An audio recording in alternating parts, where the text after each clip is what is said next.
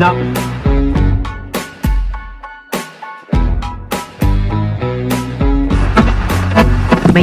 Wait.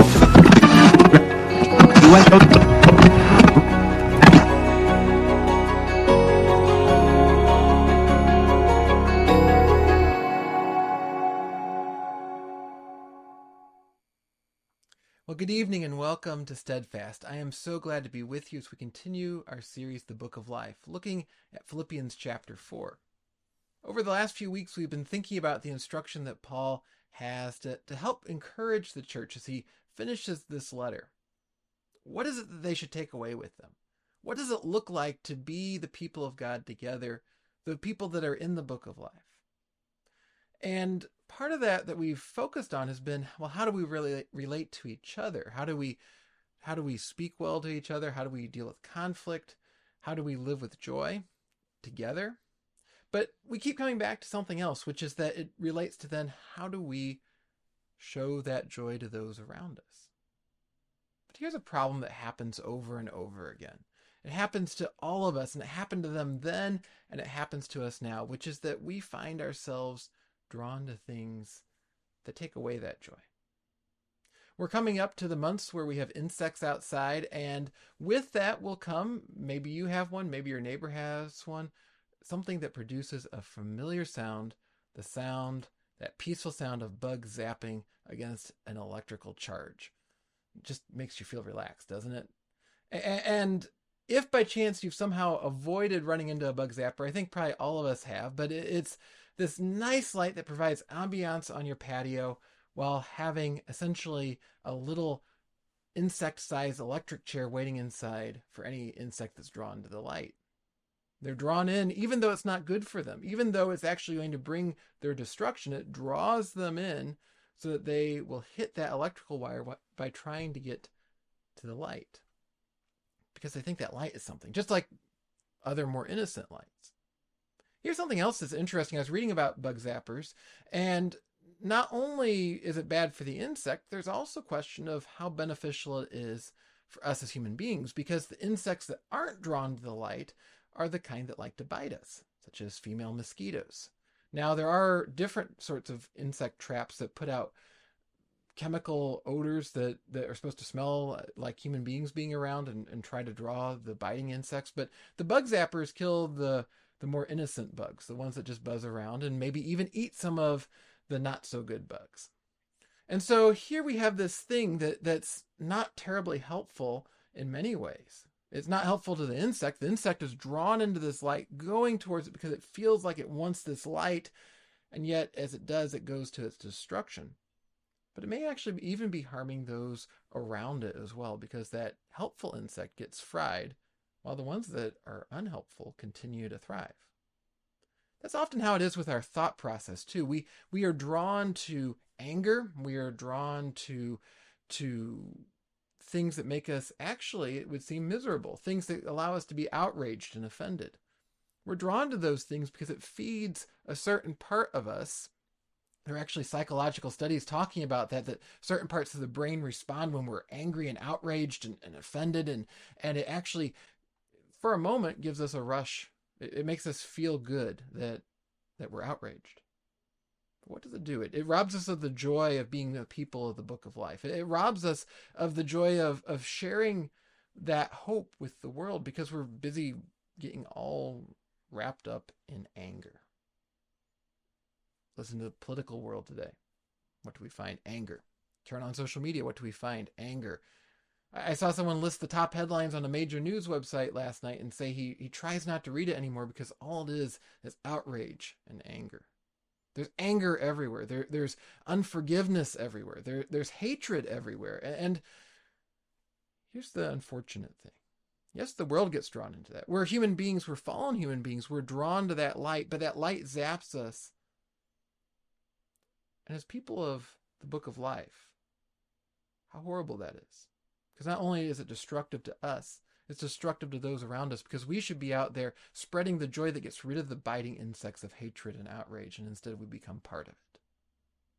We don't even really realize that we're doing it. But Paul here is going to instruct the Philippians. He says, as you go through life, focus on things that are pleasing to God. As we do that, as we change what we focus our minds on, we're going to find it also changes what we do. So let's go ahead and come before our God in prayer and then take a look at these next few verses of Philippians chapter 4. Let's pray. Lord, would you help us? Because we think that we're strong. We think that we can resist the negativity that we find all around us, the outrage we find all around us, the constant barrage of things that tell us that we should be offended or angry or unhappy about everybody else and everything else.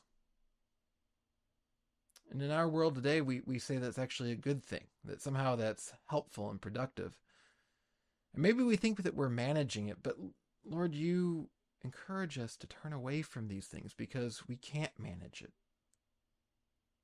We think we're getting to the light and we hit the electrical wire of that outrage and that anger. And Father, tonight, would you help us to see where we are being drawn to that light? Would you help us to turn away from that light into the true light, the only light that we should be drawn to, which is your light? We pray in Jesus' name. Amen. Let's go ahead and dig in, take a look at Philippians chapter 4, verse 8. Paul writes, "Finally, brothers, whatever is true, whatever is honorable, whatever is just, whatever is pure, whatever is lovely, whatever is commendable, if there is any excellence, if there is anything worthy of praise, think about these things." He goes on, "What you have learned and received and heard and seen in me, practice these things, that the God of peace will be with you." So we have a lot of attributes here that Paul talks about. We have this list, and it's somewhat straightforward and somewhat not straightforward. There's a lot of depth to it. In fact, we're going to come back after this series to these attributes that Paul says are the things that we should be thinking about. And we're going to do a series exploring them in depth because we can see all kinds of connections through the rest of Scripture on what God values, what he wants our minds to be filled with, because it's the things that God values, the things that he wants us to be meditating on. So we're going to come back to that. But just in brief, what we find here is that Paul is describing the sorts of things that God commends over and over and over again in Scripture, things that are just, things that are pure, things that are honorable. God wants us to think about those things. Let me ask you a question. I think it's a question I don't necessarily like asking myself, which is, if I think about the time I have to consume something at the end of the day, say the news, do I find myself going and meditating on things that are excellent and honorable and pure? Do I find myself thinking about what is just? Or do I find myself going and reading about the things that make me upset, those things that are bad in the world, those things where the other side of the political spectrum for myself are doing idiotic things, and I want to be angry because how could they be so horrible? Is that what I find myself doing? A lot of times the answer is yes, that's what I find myself doing. I find myself reading about what's wrong with the political parties. I find myself reading about those people I disagree with on social media and all the things that they're saying that are wrong and wanting to just be outraged over those. That's the sort of thing that can draw me in, because what do we find? It's like a light to an insect. It gives that rush for a moment because I can feel right in relationship to what is being said. Yes, this is wrong, but I have the right view and I'm going to express that view. Now, are sometimes my views right? Yes. Sometimes they're wrong. But even when we're right, the challenge there is that we're being drawn into this outrage culture. Now, that doesn't mean that we shouldn't ever be aware of what's going on. Because we could say that, well, we'll just stick our heads in the sand and not know what's going on in our world. That would be unfortunate. I do not believe that's what Paul is calling us to. But he's calling us to check ourselves and where we are situating our thoughts. What are we thinking about? It's not just in the news. What are we thinking about with regards to other people? We live in a culture where there's this suspicion about almost everyone. We always assume the worst in people. And so what do? We say that Jesus loves us and Jesus loves our brothers and sisters in Christ. And by the way, I'm going to assume the worst of those people. God calls us to something different. God calls us to focus on what is good and pure and true. And that is true in how we relate to other people? Can we see the best in them even when our natural impulse is to see the worst? Can we look at people we disagree with, people that get in the way of what we'd like to do, people that seem to be succeeding when we're not? Can we look at them and look at what's good and true about them, to wish the best for them? And especially when we're talking about those in the church. Because here's the thing that's so unfortunate. When the people of the world look at the church and they see backbiting and backstabbing and anger and outrage, and we're fighting amongst ourselves, what are we saying? Doesn't look like a place where people want to be. God's calling us to consume good mental food that will make us stronger and healthier and more like Him, rather than focusing on all the things that are the opposites of what Paul lists here. Now, how did Paul pick these particular attributes? Well, many of them are referenced elsewhere in Scripture. Not all of them are. And so some people have theorized that Paul's actually quoting a cultural list of positive attributes, maybe something that the Philippians knew even before they became Christians. And that could be, because here's the thing. I think most of us, even those of us who aren't believers, it doesn't take reading the Bible to understand a lot of what's happening in our culture is terribly, terribly unhealthy. You ask most people in our world, do you like the fact that we're always outraged? Do you like the fact that everyone's an aggressive driver now? Do you like the fact that you turn on the news and everything is us versus them? Do you like that? I don't know anyone that says they do, even though, because by necessity, since it takes other people, we're actually the ones doing those things. But there's something in us, we know it's not good. We know it's not good that social media algorithms constantly show the things that are most likely to make us angry, and yet we go and we feed off of it over and over again. We're drawn to that bug zapper light, and we just get drawn in more and more and more, and it keeps zapping more and more and more of our joy. And similarly, surely for the Philippians, this is not a new matter of the human condition. We've just refined it. We've made it stronger, but it's something that existed then too. And so Paul could be listing something that the Philippians knew. These are the things that people around them would have praised as well, at least in theory. Now, as you come to understand the Bible more, you understand better, what does justice look like? What's honor look like? What does loveliness look like? It changes those things, but at least in a conceptual sense, the non-Christians in their community would have understood as well. And Paul is saying, meditate on the things that God says are those attributes. And maybe those around you may not fully understand it, but you're going to understand God better. And as we do that, we are also going to show more of that joy. We're going to rejoice more, just as Paul calls us to time and again in this letter. This is a lot easier said than done, isn't it? And I think part of it is because we think that we can somehow rise above it. I think I can somehow rise above it. I can go and look at how other people are outraged and other people are acting, in my mind, foolishly, and I can somehow rise above it. But what's it going to do? It's going to absorb into me. How do we find that right balance of dealing with the world as it is and then pulling ourselves out of it? That's a constant challenge, and it's something we should do prayerfully. But we need to start by hearing what Scripture is calling us to do and analyzing the things we meditate on. What do we read? What do we watch? How do we talk with other people? And to constantly ask, am I moving towards the good that's being described here, or am I moving in the opposite direction? Maybe it's coveting those things that those around us have and feeling like it's unfair that we don't have them. Maybe it's that unrighteous anger that we have towards a coworker. It could be all sorts of things, but even the world understands these things are unhealthy.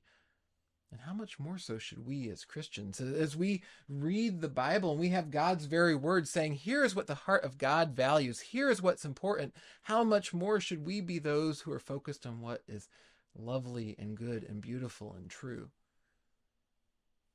And yet we absorb more and more of the ugliest parts of the world.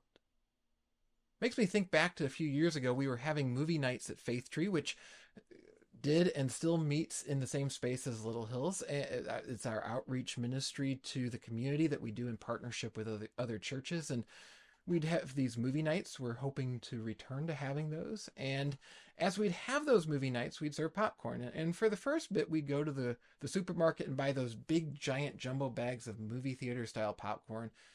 They're always really delicious. And we'd get several of those big bags so we'd have enough. And sometimes you'd have more people come. Sometimes you'd have fewer people come. And when the crowd was smaller, we'd have an extra bag or two. But by the end of the night, cleaning everything up, the popcorn would get left behind, and maybe we'd go and pick it up a day or two later. And at the time, too, we had a problem in that space. We've gotten it to a much better place now, but at the time, there was an odor in the space that was coming, I believe, from the laundromat downstairs.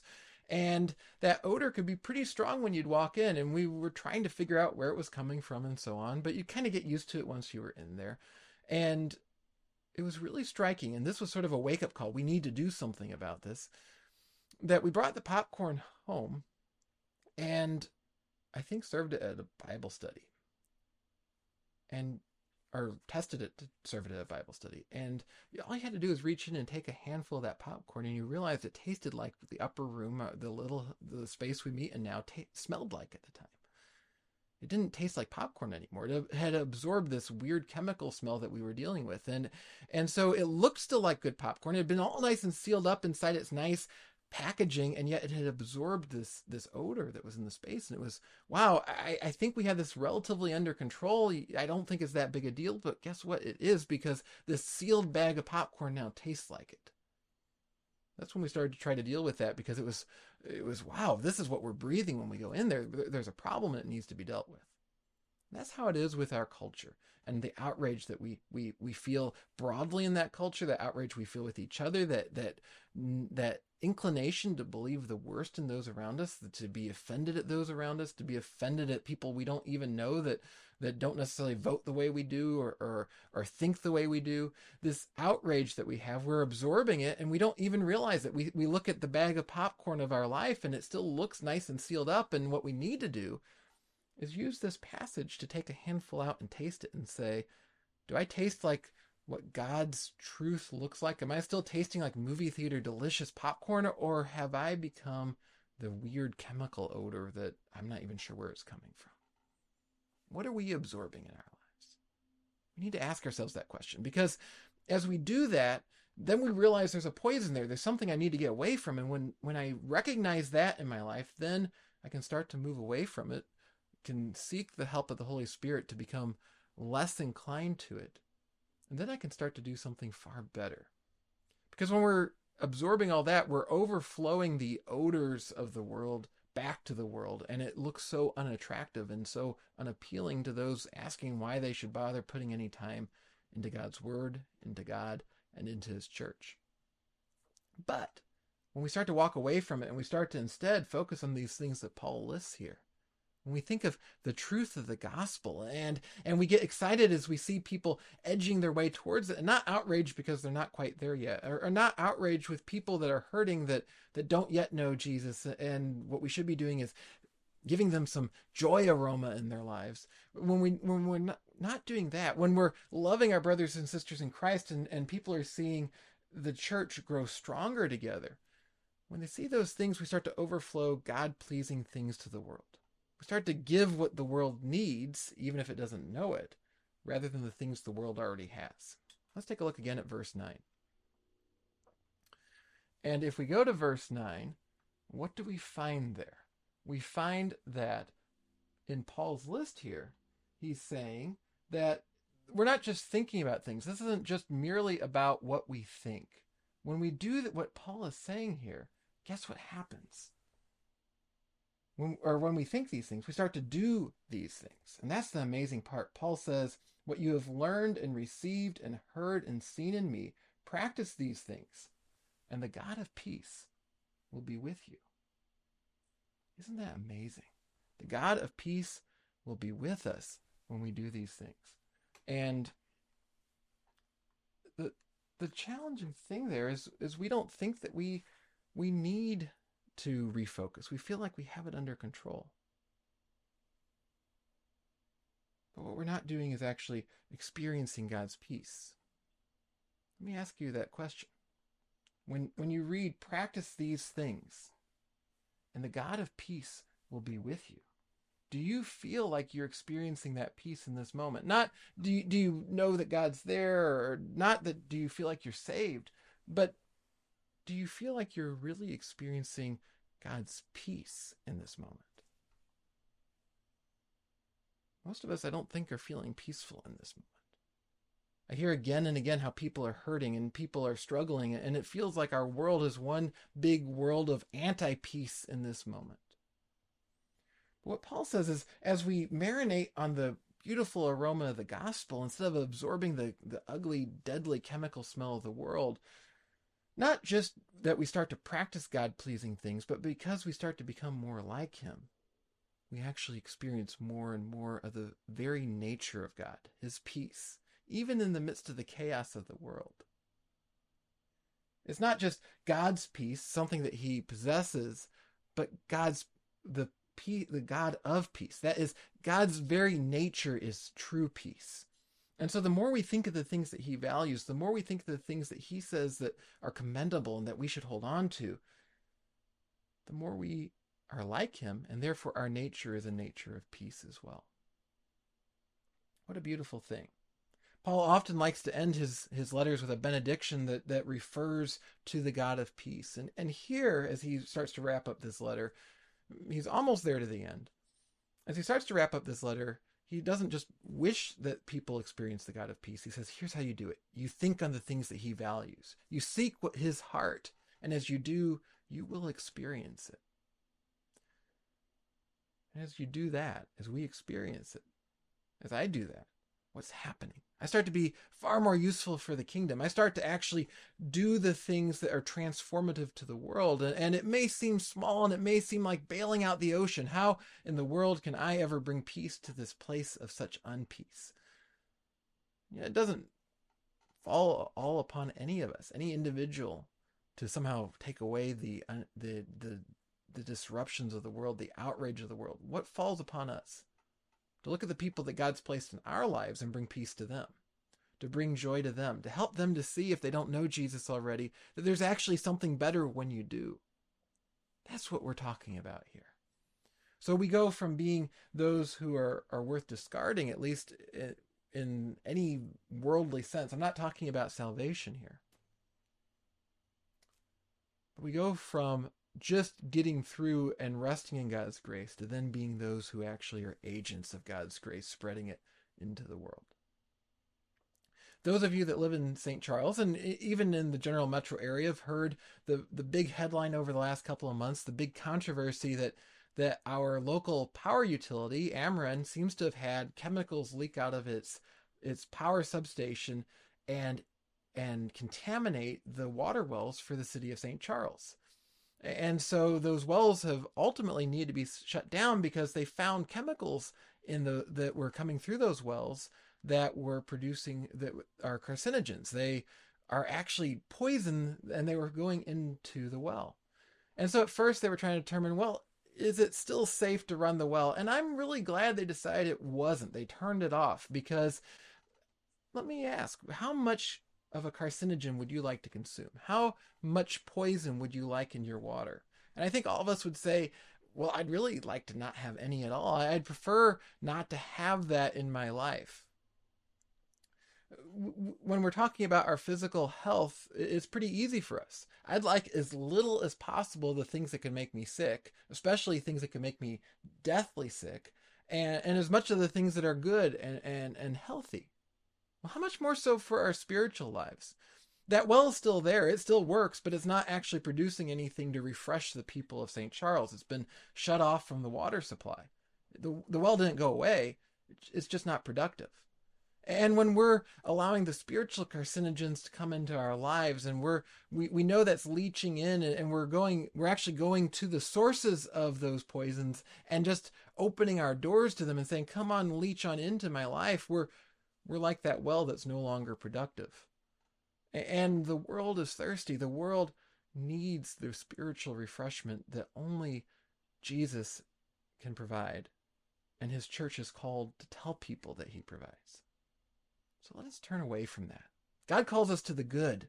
And when we reject those spiritual carcinogens, when we say, it's sure I want to protect my physical body, but how much more I want to protect my heart, my mind. I want to think the things of God. I want to be more like him. And we say, yes, this thing over here, the people aren't thinking like God thinks, and that upsets me, but I don't need to think about that all the time. Yes, I can turn on this TV channel and they'll tell me about what's wrong in the world. I don't need to listen to that. Yes, this movie, everyone's talking about it, but it is really foul in its content. I don't need to see it. Yes, it's fun when I can talk to other people. I can gossip about what's wrong with the people that aren't immediately there, or I can get angry at someone and feel self-righteous for a moment, but I don't need to, because I'm so thankful that Jesus doesn't do that to me, even though he's the only one with the true right to do it. God calls us to the good that he gives us. When we focus on that, we become a well restored, a well that can bring refreshment to a desert of this world. Let's pray that that's what I can do tonight, what you can do, what all of us can do, and that we can be his church, truly being his church in this world. Would you pray with me, please? Lord Jesus, you have come and taught us what is good and true. But we get honed in on what is false. And even when we're trying to hold on to the truth, we spend more time thinking about what we need to fight against, or the enemies of the truth, the things that we at least think are enemies of the truth, even when they're not, than we do to think about the truth. But you don't call us to spend all our time thinking about threats to your kingdom, because nothing can threaten your kingdom. You don't call us to think about threats to our own personal well-being. You call us to think about what's good. You call us to look to the one who actually entered into the threat to his being by being crucified and dying for us. To think about what you have called good, and to chase after it, to seek after it, that we might refresh those around us, that we might refresh those who are brothers and sisters in Christ, because we're encouraging each other, we're building each other up. That's what we're spending our time doing. And then beyond that we're encouraging our neighbors, our coworkers, our community, our world, by showing something that is refreshing and pure, rather than something that's toxic and poisonous. Lord, would you help us to do that tonight, we pray, and not just tonight. Would you help us to truly turn away from what is evil and poisonous and turn to what is good? We pray in Jesus' name. Amen. Hope this encouraged you tonight. And you might be saying, well, but where do I turn to get some encouragement in this? Because it seems so hard. I can even go to many popular Christians and their writings, and what are they doing? They're all upset, because here's the thing, even when they don't realize it, even when we don't realize it, we've absorbed so much of this culture and this outrage that even the things that you would hope would be focused on the good and the true often aren't. But something I love that God has brought about, that we get to be a part of, is the Faith Tree online community prayer walk. And it happens twice a year. It's happening this Thursday, March 9th. It starts at 8 a.m., runs all day long. It's a constant loop, so you can come in at any time, watch for as long or as short of time as you'd like. But here's what it's going to do, and it's going to help us to focus on what's good and true. It's an opportunity to pray for each other, to pray for the world, to pray for churches that serve together, to pray for those who need the gospel, to pray for the wars going on in the world, to pray for the health problems going on in the world, and so much more. And you can come and pray with others who will be watching at the same time, literally all around the world. And what will happen as we do that is that we can encourage each other. And here's a challenge I'd like to give you. If you've been a part of it before and you've watched for a little while, and if that's all you can do, wonderful. I'm so glad you've taken a few minutes or a little longer to do that. But if you normally listen to talk radio, or you normally spend the day with cable TV on, cable news, something like that, turn it off, turn on the prayer walk. Whether it's on your TV or your computer or your smartphone, listen to that for the day instead. Hear it over and over, and allow, instead of the news cycle repeating over and over, hear people sharing devotionals of how God's spoken to them about areas of prayer need. Hear that instead this week. Listen to the soft music and see the prayer prompts that when you have a moment, you can stop and pray for the needs of the world. I love just absolutely soaking it in. And I think if you would do that, it will be a truly transformative experience for you this week. So please mark it on your calendar. Take part as much as you can. It's this Thursday, March 9th, and I hope to see you there. Hope to see you again next week as well. I hope you have a blessed week in the meantime. If you have any questions, comments, prayers, feel free to shoot a text to the number on screen. It'd be great to hear from you. And if you have any questions, I'd be glad to talk and pray with you. Hope you have a blessed week, and I'll see you again very soon.